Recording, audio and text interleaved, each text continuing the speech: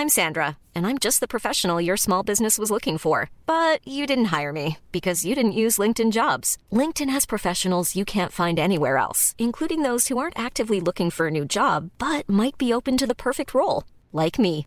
In a given month, over 70% of LinkedIn users don't visit other leading job sites. So if you're not looking on LinkedIn, you'll miss out on great candidates like Sandra. Start hiring professionals like a professional. Post your free job on linkedin.com/people today. Hey, it's Ryan Reynolds, and I'm here with Keith, co-star of my upcoming film, If, only in theaters May 17th. Do you want to tell people the big news? All right, I'll do it. Sign up now and you'll get unlimited for $15 a month and 6 months of Paramount Plus Essential Plan on us. MintMobile.com/switch. Upfront payment of $45 equivalent to $15 per month. Unlimited over 40 gigabytes per month. Face lower speeds. Videos at 480p. Active Mint customers by 531.24 get 6 months of Paramount Plus Essential Plan. Auto renews after 6 months. Offer ends May 31st, 2024. Separate Paramount Plus registration required. Terms and conditions apply if rated PG. Millions of people have lost weight with personalized plans from Noom. Like Evan, who can't stand salads and still lost 50 pounds. Salads generally for most people are the easy button, right? For me, that wasn't an option. I never really was a salad guy. That's just not who I am. But Noom worked for me. Get your personalized plan today at Noom.com. Real Noom user compensated to provide their story. In 4 weeks, the typical Noom user can expect to lose 1 to 2 pounds per week. Individual results may vary.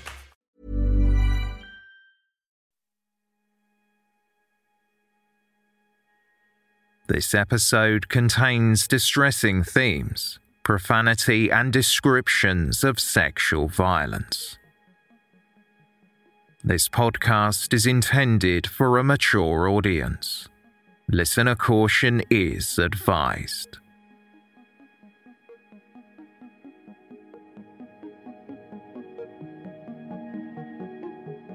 Double jeopardy is a legal principle that somebody cannot go on trial for the same crime more than once. The rule, over 800 years old, was put in place to protect the innocent against judicial misconduct that could see them convicted, even after being found not guilty. A pivotal shift occurred 20 years ago, with the UK's double jeopardy law undergoing a significant transformation through the Criminal Justice Act 2003. This introduced substantial reforms, particularly for serious crimes. The amendment allowed the possibility of retrial for someone previously acquitted if new and compelling evidence surfaced. This amendment triggered a wave of change, with the authorities revisiting past cases built on circumstantial evidence. It also provided renewed hope for families of victims who had been denied justice. Among those seeking resolution was Jackie Montgomery's loved ones, who had been grieving her loss since 1975. Their belief that the perpetrator had escaped due to a solely circumstantial case haunted them for decades. But with the advancement of DNA technology combined with amendments to the law, our family found renewed determination, driven by the conviction that justice might finally be served. Well, this was a particularly vicious murder of a 15-year-old girl, where a sexual assault was part of the murderous attack. DNA evidence just didn't exist in 1975. Forensic science was different, but forensic science did exist, and it was thanks to the careful records made by forensic scientists and by the pathologists at the time. It's an extremely serious and rare step to ask the Court of Appeal, as I did, to set aside an acquittal for murder. And it is the scientific findings available now that have made the difference in this case. Welcome to Season 8, Episode 13 of They Walk Among Us, a podcast dedicated to UK true crime.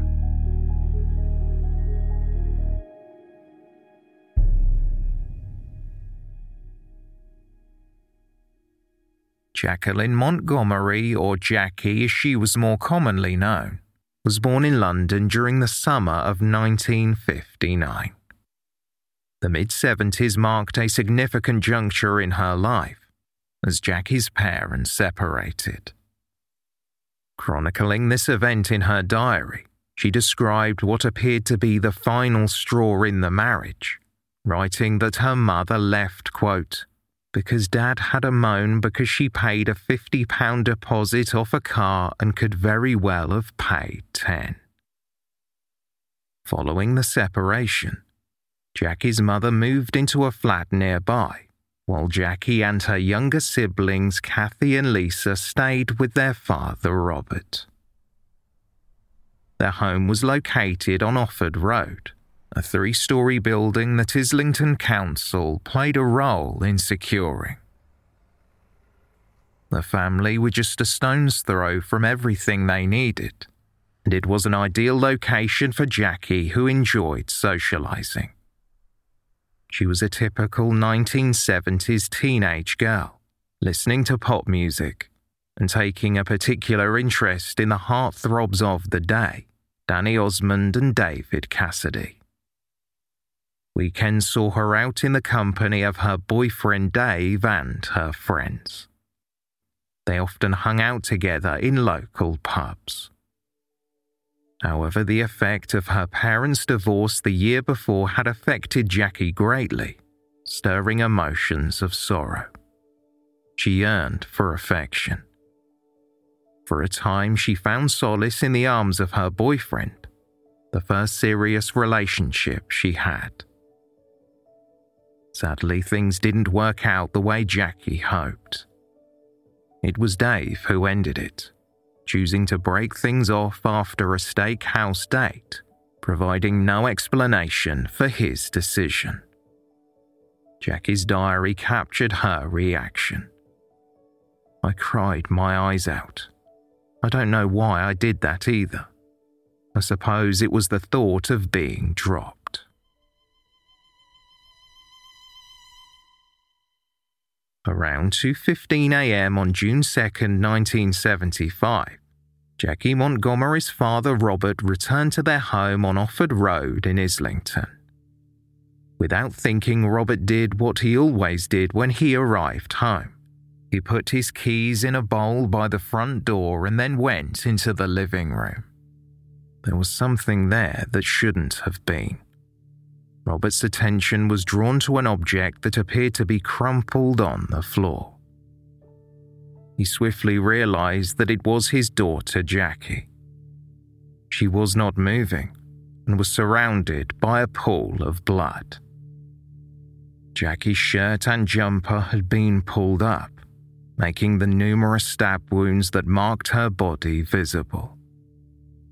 An electrical cord from an iron was wrapped around her neck so tightly it dug into the teenager's skin. Robert hurried to Jackie's side, crouched beside her and reached out to touch his daughter's face. It was cold. She was far beyond any life-saving measures. Jackie looked to have been dead for some time. In a state of distress, Robert contacted the police. They promptly arrived at the residence with their sirens blaring. The crime scene was secured, and a murder investigation was initiated. The living room was chaotic. It showed signs of a struggle, with an overturned chair and a lock of hair that appeared to have been torn from someone's head, discarded near Jackie's body. Jackie's tights and underwear were also found in the room, likely forcibly removed by her killer. In close proximity lay a used sanitary towel from Jackie's underwear. The home telephone dangled off its receiver, suggesting that Jackie attempted to call for help during the attack. Police established that the phone line had been disconnected since June 1st, indicating Jackie had been killed sometime before midnight. Further examination of the scene revealed no signs of forced entry, leading the police to conclude that the perpetrator must have been someone Jackie was acquainted with. a Home Office pathologist noted that Jackie had suffered multiple stab wounds and had been strangled with an iron flex. The killer had fatally stabbed Jackie in the heart. There were also wounds to her stomach and liver. Moreover, evidence of blunt force trauma to her face indicated a brutal beating during the murder. Jackie had additionally sustained a burn mark on her leg, possibly caused by her killer placing a hot iron on her bare flesh. And shockingly, she had also been the victim of a sex attack. A pathologist determined it could have taken up to 10 minutes for Jackie to have died from her injuries. Continuing their examination of the crime scene, investigators pressed on. Resting on the two-seater settee in the living room was Jackie Montgomery's diary. As it was picked up, officers made an unexpected discovery: bloody smears beneath some of the sheets of paper. Within the diary, Jackie had documented the recent breakup with her boyfriend. Capturing her sense of confusion and hurt, the teenager had penned the words, "I'll never know why."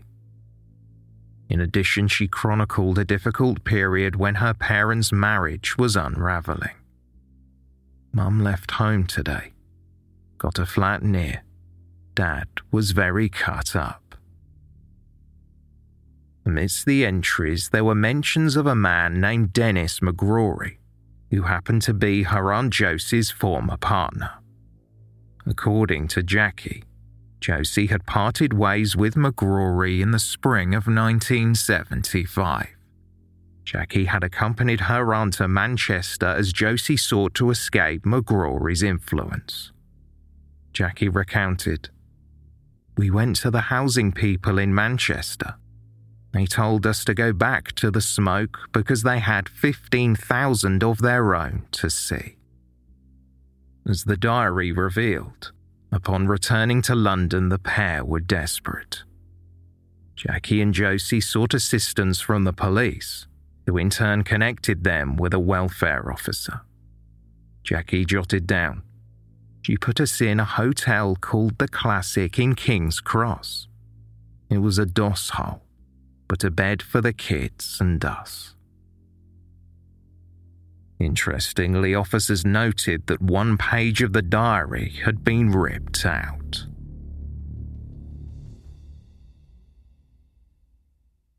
The Metropolitan Police were curious to learn more about Dennis McGrory, Josie's ex-boyfriend.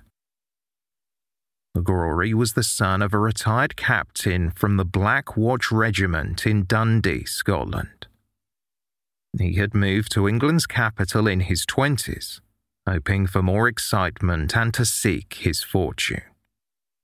While living in London, McGrory met Josie Montgomery, and the couple had 2 children together. Their home became a backdrop for their tumultuous relationship. Tensions between Josie and McGrory were marked by domestic violence, witnessed by family and friends. Additionally, an unsettling detail emerged: McGrory's inappropriate interest in his girlfriend's teenage niece, Jackie. McGrory had tried to grab and kiss her while she was sunbathing. On another occasion, when Jackie was babysitting, he had tried to put his hand up her skirt. A disturbing statement from McGrory further hinted at his darker disposition. He had openly spoken to Jackie's sister Kathy of wanting to, quote, rape her and her sister. However, McGrory claimed he made the hideous threat in jest. Then, in the spring of 1975, Josie finally called it quits on the relationship. She quickly moved out of the home she shared with McGrory and cut off all contact with him. Josie knew of his capacity for violence, so she was cautious, taking steps to prevent him from learning where she was living. At the end of May 1975, McGrory discovered that Josie had an affair with another man, his friend John Malloy. It was at this stage that Jackie and Josie left London for Manchester, only to be sent back without any help days later. Josie had been desperate to distance herself from McGrory, afraid of what he would do. Investigators theorized that Dennis McGrory had gone to Jackie's home in search of Josie. Unable to find her, he took his anger out on what he saw as the next best thing, Josie's niece, Jackie. The day following the discovery of the tragic crime scene, Dennis McGrory showed up at the doorstep of one of Jackie Montgomery's neighbours. His appearance was alarming. His demeanour was frantic and shaken, which left the neighbour taken aback. McGrory was trembling. His lip was swollen and blood was congealed around his nostrils. He recounted a story of being jumped by 4 geezers. McGrory presented a scrap of paper with the neighbour's address written on it and inquired if a woman named Josie was living at the property. He was told she was not, and McGrory left. That same morning, the police tracked McGrory down and brought him to the police station to be questioned. His visible injuries did not escape their attention. They also noted long scratch marks on his neck, and more minor scratches marred his wrist and arm. Photographs taken at the station documented McGrory's unshaven face, framed by long hair and sideburns. During questioning, McGrory denied any involvement in Jackie's murder. Despite the claims made by her loved ones, he rebuffed any suggestion he had a sexual interest or made serious threats towards the teenager. His past actions, including his attempts to kiss and touch Jackie, were waved off as merely mucking around. While emptying his pockets at the police station, a crumpled-up piece of paper rolled out on the table. When flattened, it was found to have an address written on it. McGrory claimed it was where Josie had moved to.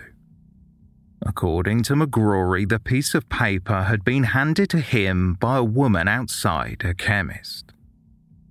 Unfortunately, the significance of this evidence eluded the police at the time.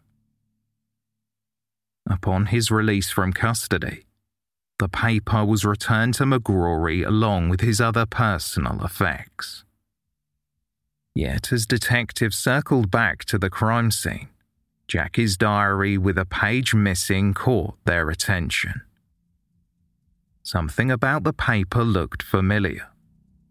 It was marked with thin blue lines, just like the piece of paper that McGrory had in his pocket. A theory began to form in the minds of officers.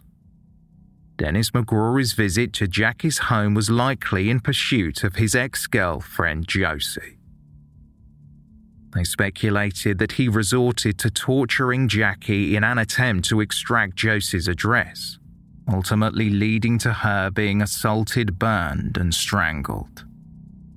Detectives believed Jackie was protecting her aunt by cleverly writing down a false address to deter him. Despite McGrory obtaining the information he sought, it was surmised that he still killed her.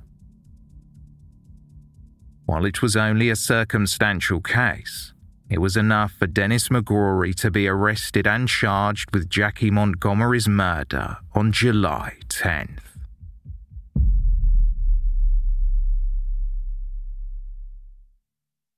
Dennis McGrory faced an impending trial, yet prosecutors were confronted with a daunting challenge. As DNA analysis was over a decade away from being implemented in criminal prosecutions, Their case rested solely on circumstantial evidence, encompassing the address written on a page of Jackie's diary and McGrory's history of violence.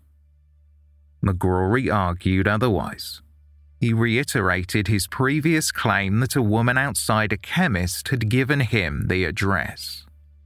He elaborated further, asserting that this woman coincidentally had been hospitalized beside Josie, and he received the address from her. Legal proceedings began at the Central Criminal Court in January 1976. However, the trial did not go as the prosecution had planned. The jury ultimately acquitted Dennis McGrory of murder based on the judge's directive. Mr. Justice Stevenson pronounced the entirety of the prosecution's case to be founded on circumstantial evidence, and it should not proceed as he deemed the case too weak.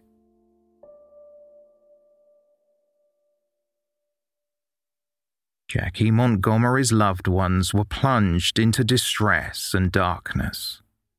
Their belief in Dennis McGrory's guilt was unwavering, but he had evaded justice due to a lack of concrete evidence. In an act of desperation, Jackie's younger sister Kathy took an overdose of tablets, but thankfully survived. Usually, when a case ends in an acquittal, that would be the end of the matter. But as decades passed, new laws came into effect.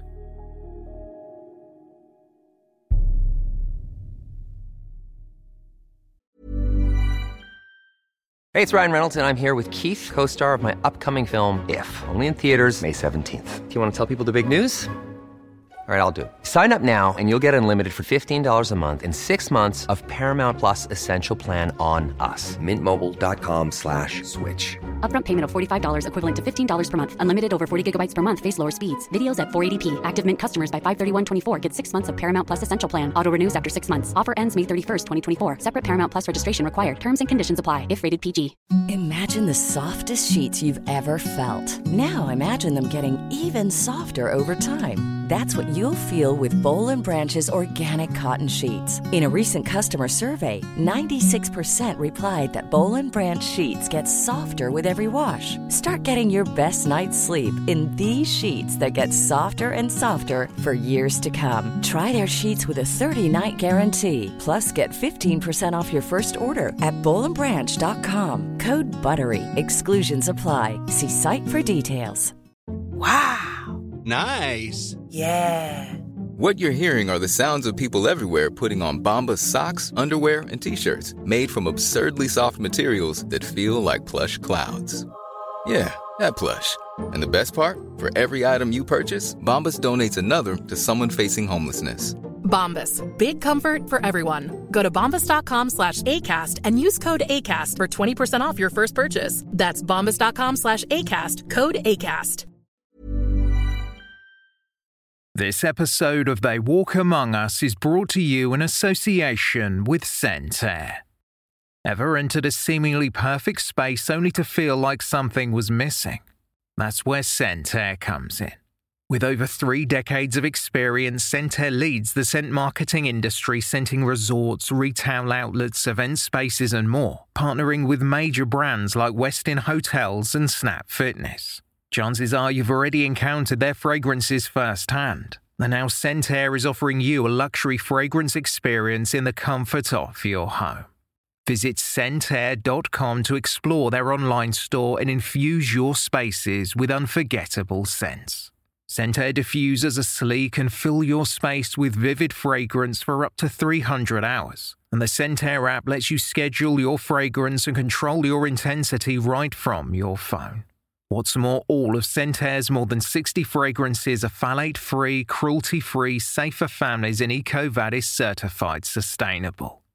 Differentiate your space with scent. Try luxury home fragrance trusted by the pros by going to scentair.com and using promo code AMONGUS for an extra 25% off your first order. That's promo code AMONGUS for an extra 25% off your first order at Centair.com. In 2005, the double jeopardy law in the United Kingdom underwent a significant change with the enactment of the Criminal Justice Act 2003.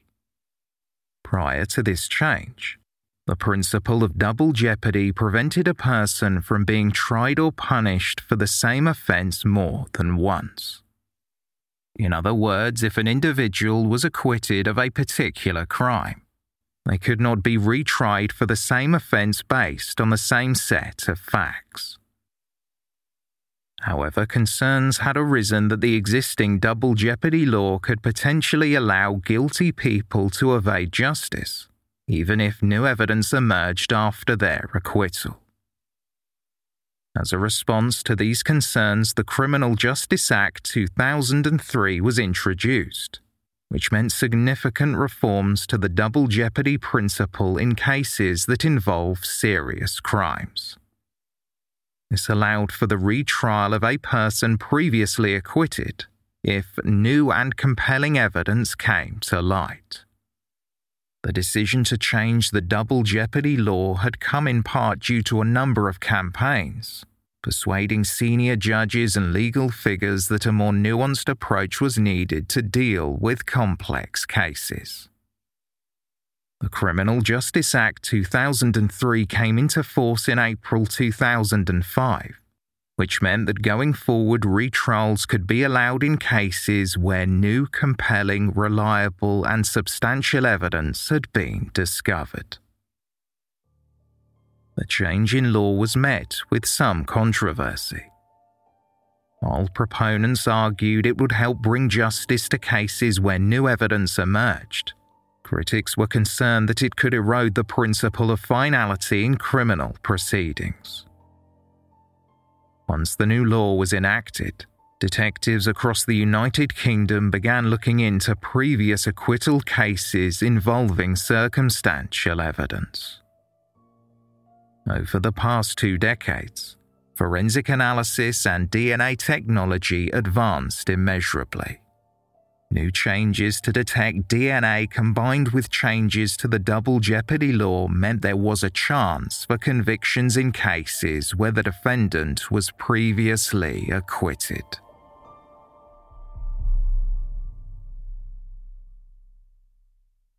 Jackie Montgomery's family requested that her case be reviewed, and in 2015 the Metropolitan Police's specialist casework team began a re-examination. When they looked through the evidence in the case, they learned that scientists at the time had taken a vaginal swab from Jackie, and it had been preserved. Modern testing on the sample revealed a mixed DNA profile from at least 2 people, one of whom was Jackie. They decided to take a second look at the main suspect, Dennis McGrory. He had been arrested in 2009, meaning his DNA was now stored in the National DNA Database. The database contains the profiles of individuals involved in criminal investigations and samples retrieved from suspected crime scenes. When McGrory's DNA was compared against the second DNA profile from the vaginal swab, it came back as a match. Scientific analysis showed that Dennis McGrory was 1 billion times more likely to have contributed to the sample than someone unrelated to him.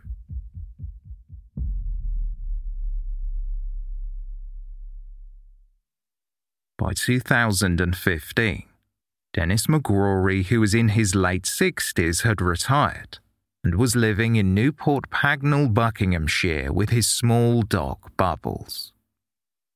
Despite a dark history, he had woven himself into the fabric of the community, emerging as a considerate and polite neighbour. Over time, he transformed into a seemingly kind and courteous individual, a far cry from his ominous past. During weekends, he embraced the social scene, hosting gatherings at local pubs and engaging in conversations during his daily walks with his dog. McGrory seemed conscientious, never failing to notify those around him of impending renovations, apologising for any potential disturbances. He had even joined forces with a neighbour to dismantle a coal shed wall, transforming it into a larder. Still mobile and in shape for his age, he diligently mowed the lawn for an elderly resident down the street. And upon learning of a new father's interest in fishing, McGrory kindly gifted him his reels. The man's partner recalled, "He would always say hello and have time for a chat." Above all else, McGrory's passion was his immaculately kept garden, replete with bird feeders, bird baths, and bright flower beds. Outside, he put up a twee homemade sign which joked, "Gardening's so exciting, I wet my plants." McGrory kept an allotment nearby, where he again showed community spirit, constructing a network of paths to help fellow gardeners navigate the plots. None of the locals could have imagined the affable old pensioner was responsible for the brutal rape and murder of a teenager many years before. As 2020 dawned, McGrory's mobility began to wane, and he started to use a mobility scooter. Amid his retirement, he remained blissfully unaware that his DNA matched a sample recovered from the crime scene.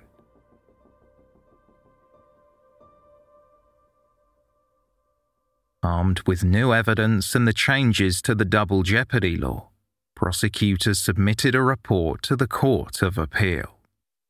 They argued their case against Dennis McGrory, and the Court of Appeal agreed that he should stand trial again for the murder of Jackie Montgomery.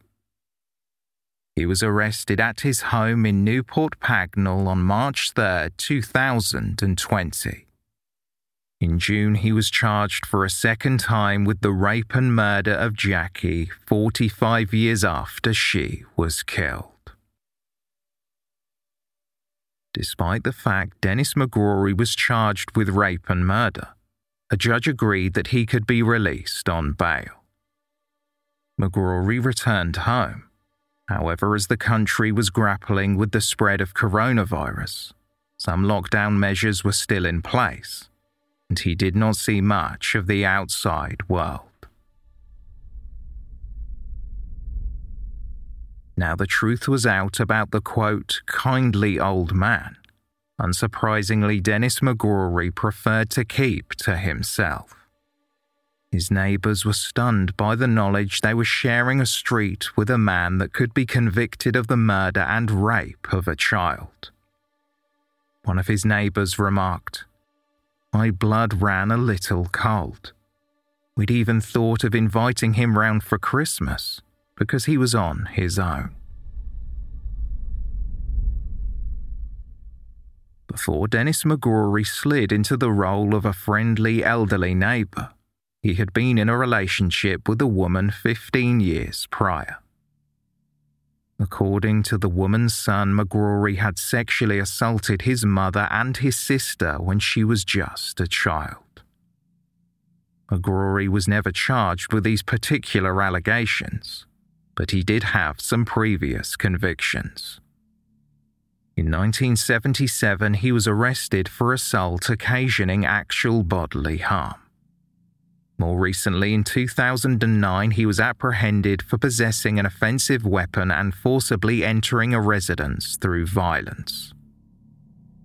The home in question belonged to his ex-wife, a woman he had previously threatened. During their breakup, McGrory issued an ultimatum, forcing her to choose between him and her son.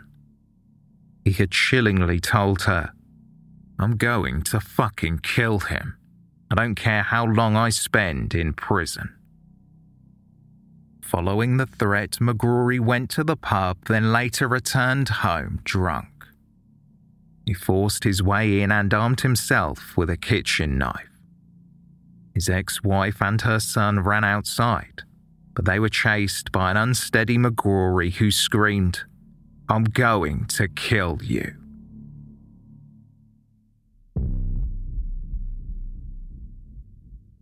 Dennis McGrory's second trial began at the Old Bailey on March 3, 2022.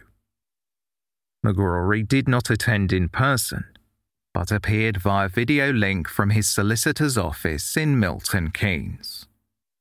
During opening statements, Sarah Zabulska told the court, "Many years ago, this defendant, when in his 20s, attacked, raped, and brutally murdered the 15-year-old victim, Jacqueline Montgomery, in her own home when she was all alone." The prosecutor argued that McGrory was trying to track down his ex-girlfriend Josie Montgomery to hurt or kill her after she left him.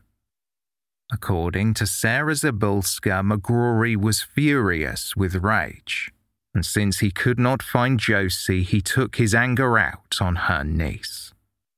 The prosecutor stated, "The defendant knew that Jackie was likely to know where Josie was.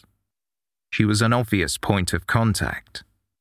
While Jackie may have known where she was, whether she ever told the defendant, only he knows."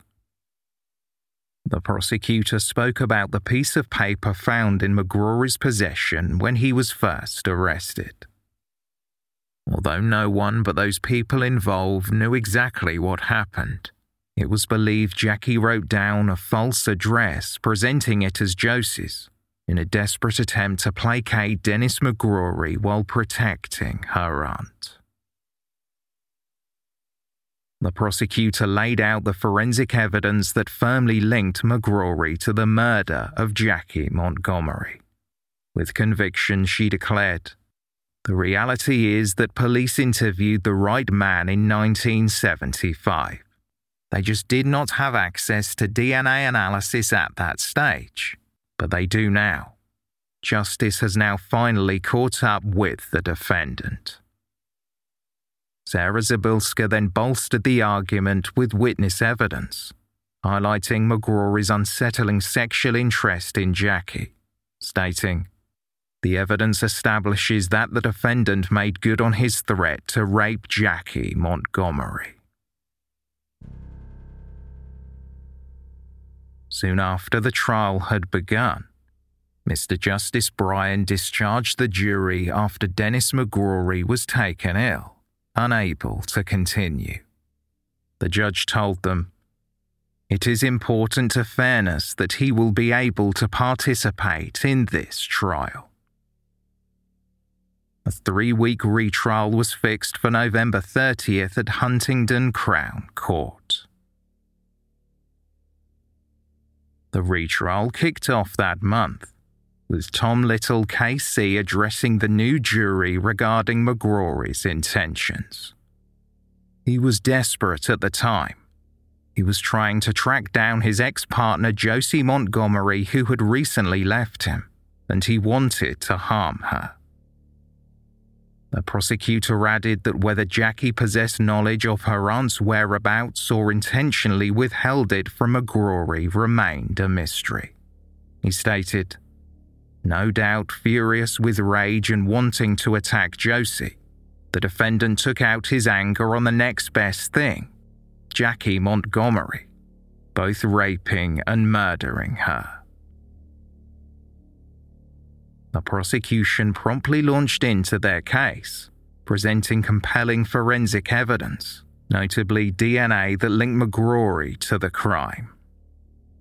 The jury were also shown photographs taken after his arrest in June 1975. These images unmistakably revealed bruises on his lip and behind his ear, along with a lengthy scratch on his neck. There were also minor scratches on his left wrist and right arm, and bruising to his knuckles. The prosecution contended that these injuries were inflicted by Jackie during her struggle against him. McGrory's physical state on the night of the crime also came into focus. Tom Little KC stated that McGrory had been drinking to the point of intoxication. The prosecutor detailed the piece of paper containing the alleged address of Josie, which had been found in McGrory's possession.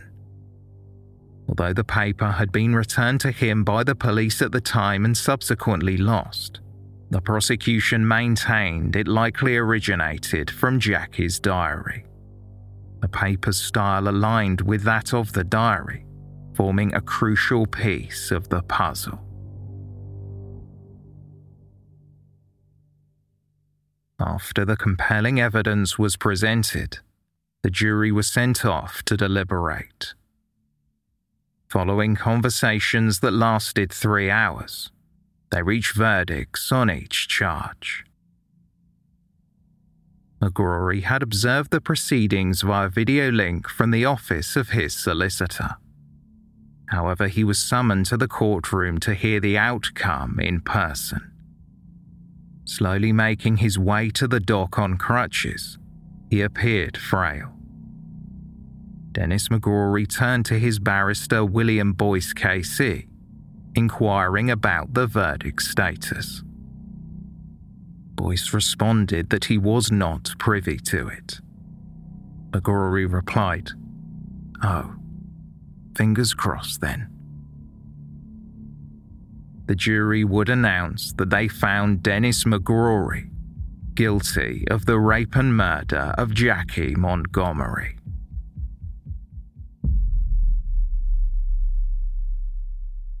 The conviction made legal and criminal history, becoming the oldest double jeopardy conviction in England and Wales following the changes to the law. McGrory was remanded into custody to be sentenced on January 13, 2023. Max Hill, Director of Public Prosecutions, highlighted that it was almost the 50th anniversary of the crime, but he was happy justice had finally been served after all these years. Quote, "I'm sure that this individual, McGrory, believed that he had gotten away with murder. But since the double jeopardy principles were enshrined in statute in 2003, I and my recent predecessors have had the ability to try to put matters right. Although these cases are rightly very rare, where we see a significant miscarriage of justice such as a wrongful acquittal for a murder, which was clearly committed, the message is the system will catch you in the end. And that is what we've done in this case." But speaking as a lawyer, we don't recognise any limitation of time on serious crime. And the fact that a murder was committed 5 decades ago makes it no less important. And through delivering justice in this case, McGrory at last now faces the prospect of the end of his life being spent behind bars.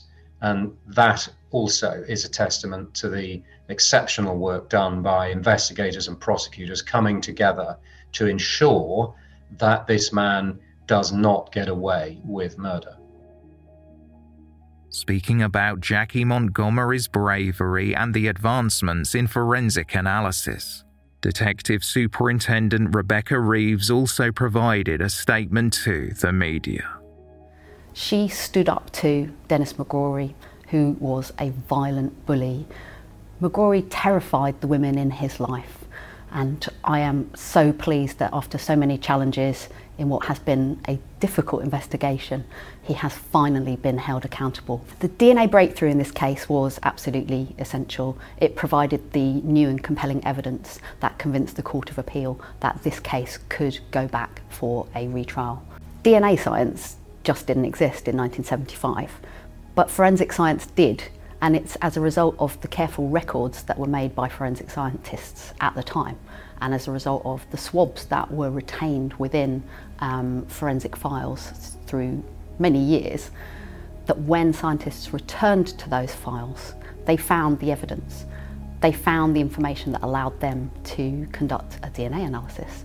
And that DNA analysis showed a match between Dennis McGrory and the evidence that was seized from the victim back in 1975.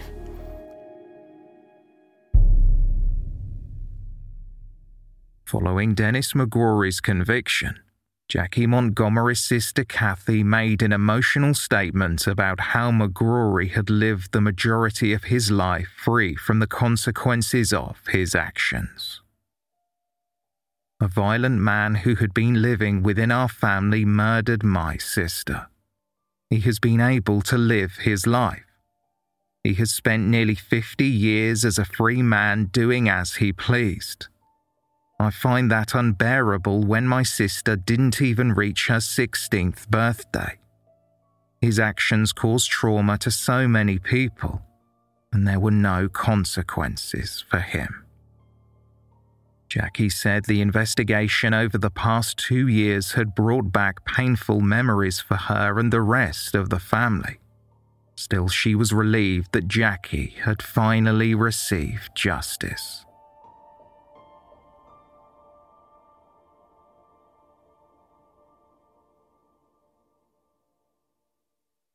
So where are we now? On January 13th, 2023, Dennis McGrory appeared at Huntingdon Crown Court via video link from HMP Peterborough. Mr. Justice Bryan addressed the 75-year-old defendant, stating, "I have no doubt whatsoever that you intended to kill her in your brutal attack on her. You put Jackie through a horrific, violent and sustained ordeal in her own home, a place where she was entitled to feel safe. In the decades that followed, you must have thought you had gotten away with your hideous crimes.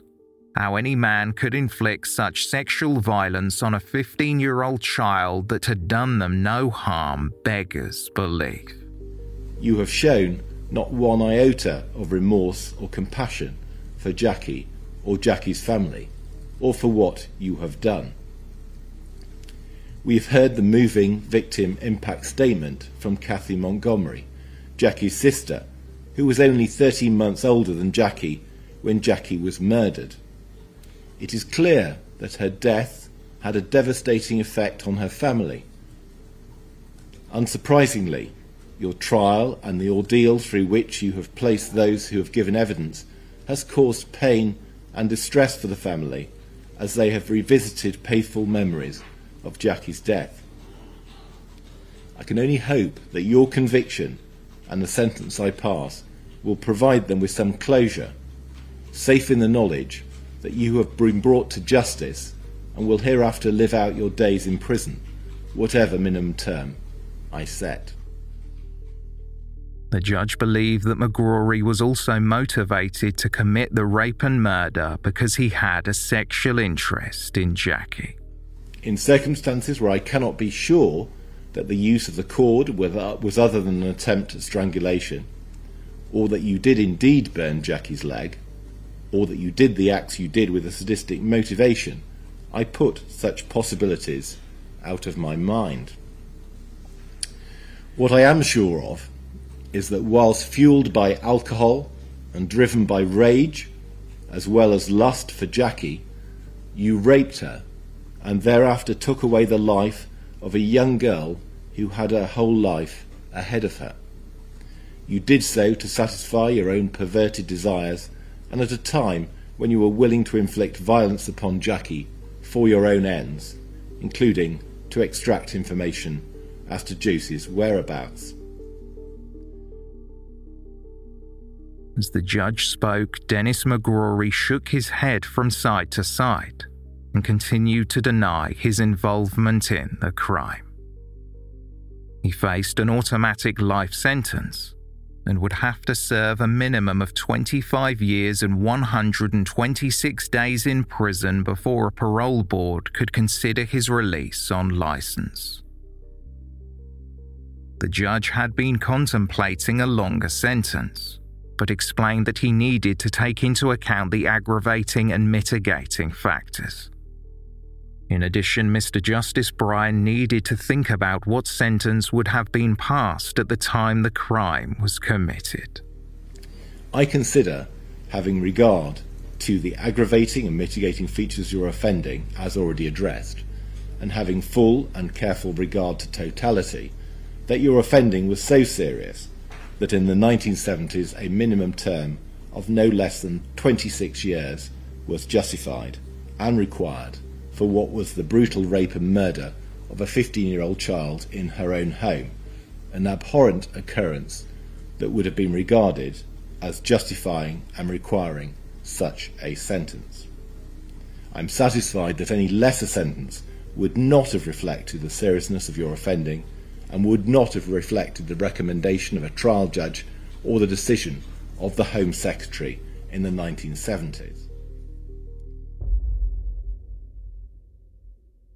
Outside of court, Jackie's sister Kathy spoke to the media about how she felt once they heard the verdict. Along with Lisa, the siblings described the impact the case had on the family. Overjoyed is an understatement. Yeah, overwhelmed. And he was sitting, I never took my eyes off him in that court, and he's sitting there going, I thought, he's still denying it. You can see it. He took us all through this court. He knew he'd done it. Why didn't he plead guilty and just, put out all our family through this? My whole life has been just for this day. It really has. And now I don't know what I'm going to do with myself. It took so long. She suffered, that girl. She was a little girl. She suffered. She didn't deserve what she got, but he deserved what he got just now. And we all knew he'd done it since day one. I still buy her cards every year, Christmas cards, birthday cards, as if she was still here. And she'll always be in our memories. It's bittersweet, but yeah, it's very bittersweet. Hey, it's Paige DeSorbo from Giggly Squad. High quality fashion without the price tag. Say hello to Quince. I'm snagging high-end essentials like cozy cashmere sweaters, sleek leather jackets, fine jewelry, and so much more. With Quince being 50 to 80% less than similar brands. And they partner with factories that prioritize safe, ethical, and responsible manufacturing. I love that. Luxury quality within reach. Go to quince.com/style to get free shipping and 365-day returns on your next order. Quince.com/style. Imagine the softest sheets you've ever felt. Now imagine them getting even softer over time. That's what you'll feel with Boll & Branch's organic cotton sheets. In a recent customer survey, 96% replied that Boll & Branch sheets get softer with every wash. Start getting your best night's sleep in these sheets that get softer and softer for years to come. Try their sheets with a 30-night guarantee. Plus, get 15% off your first order at bollandbranch.com. Code BUTTERY. Exclusions apply. See site for details.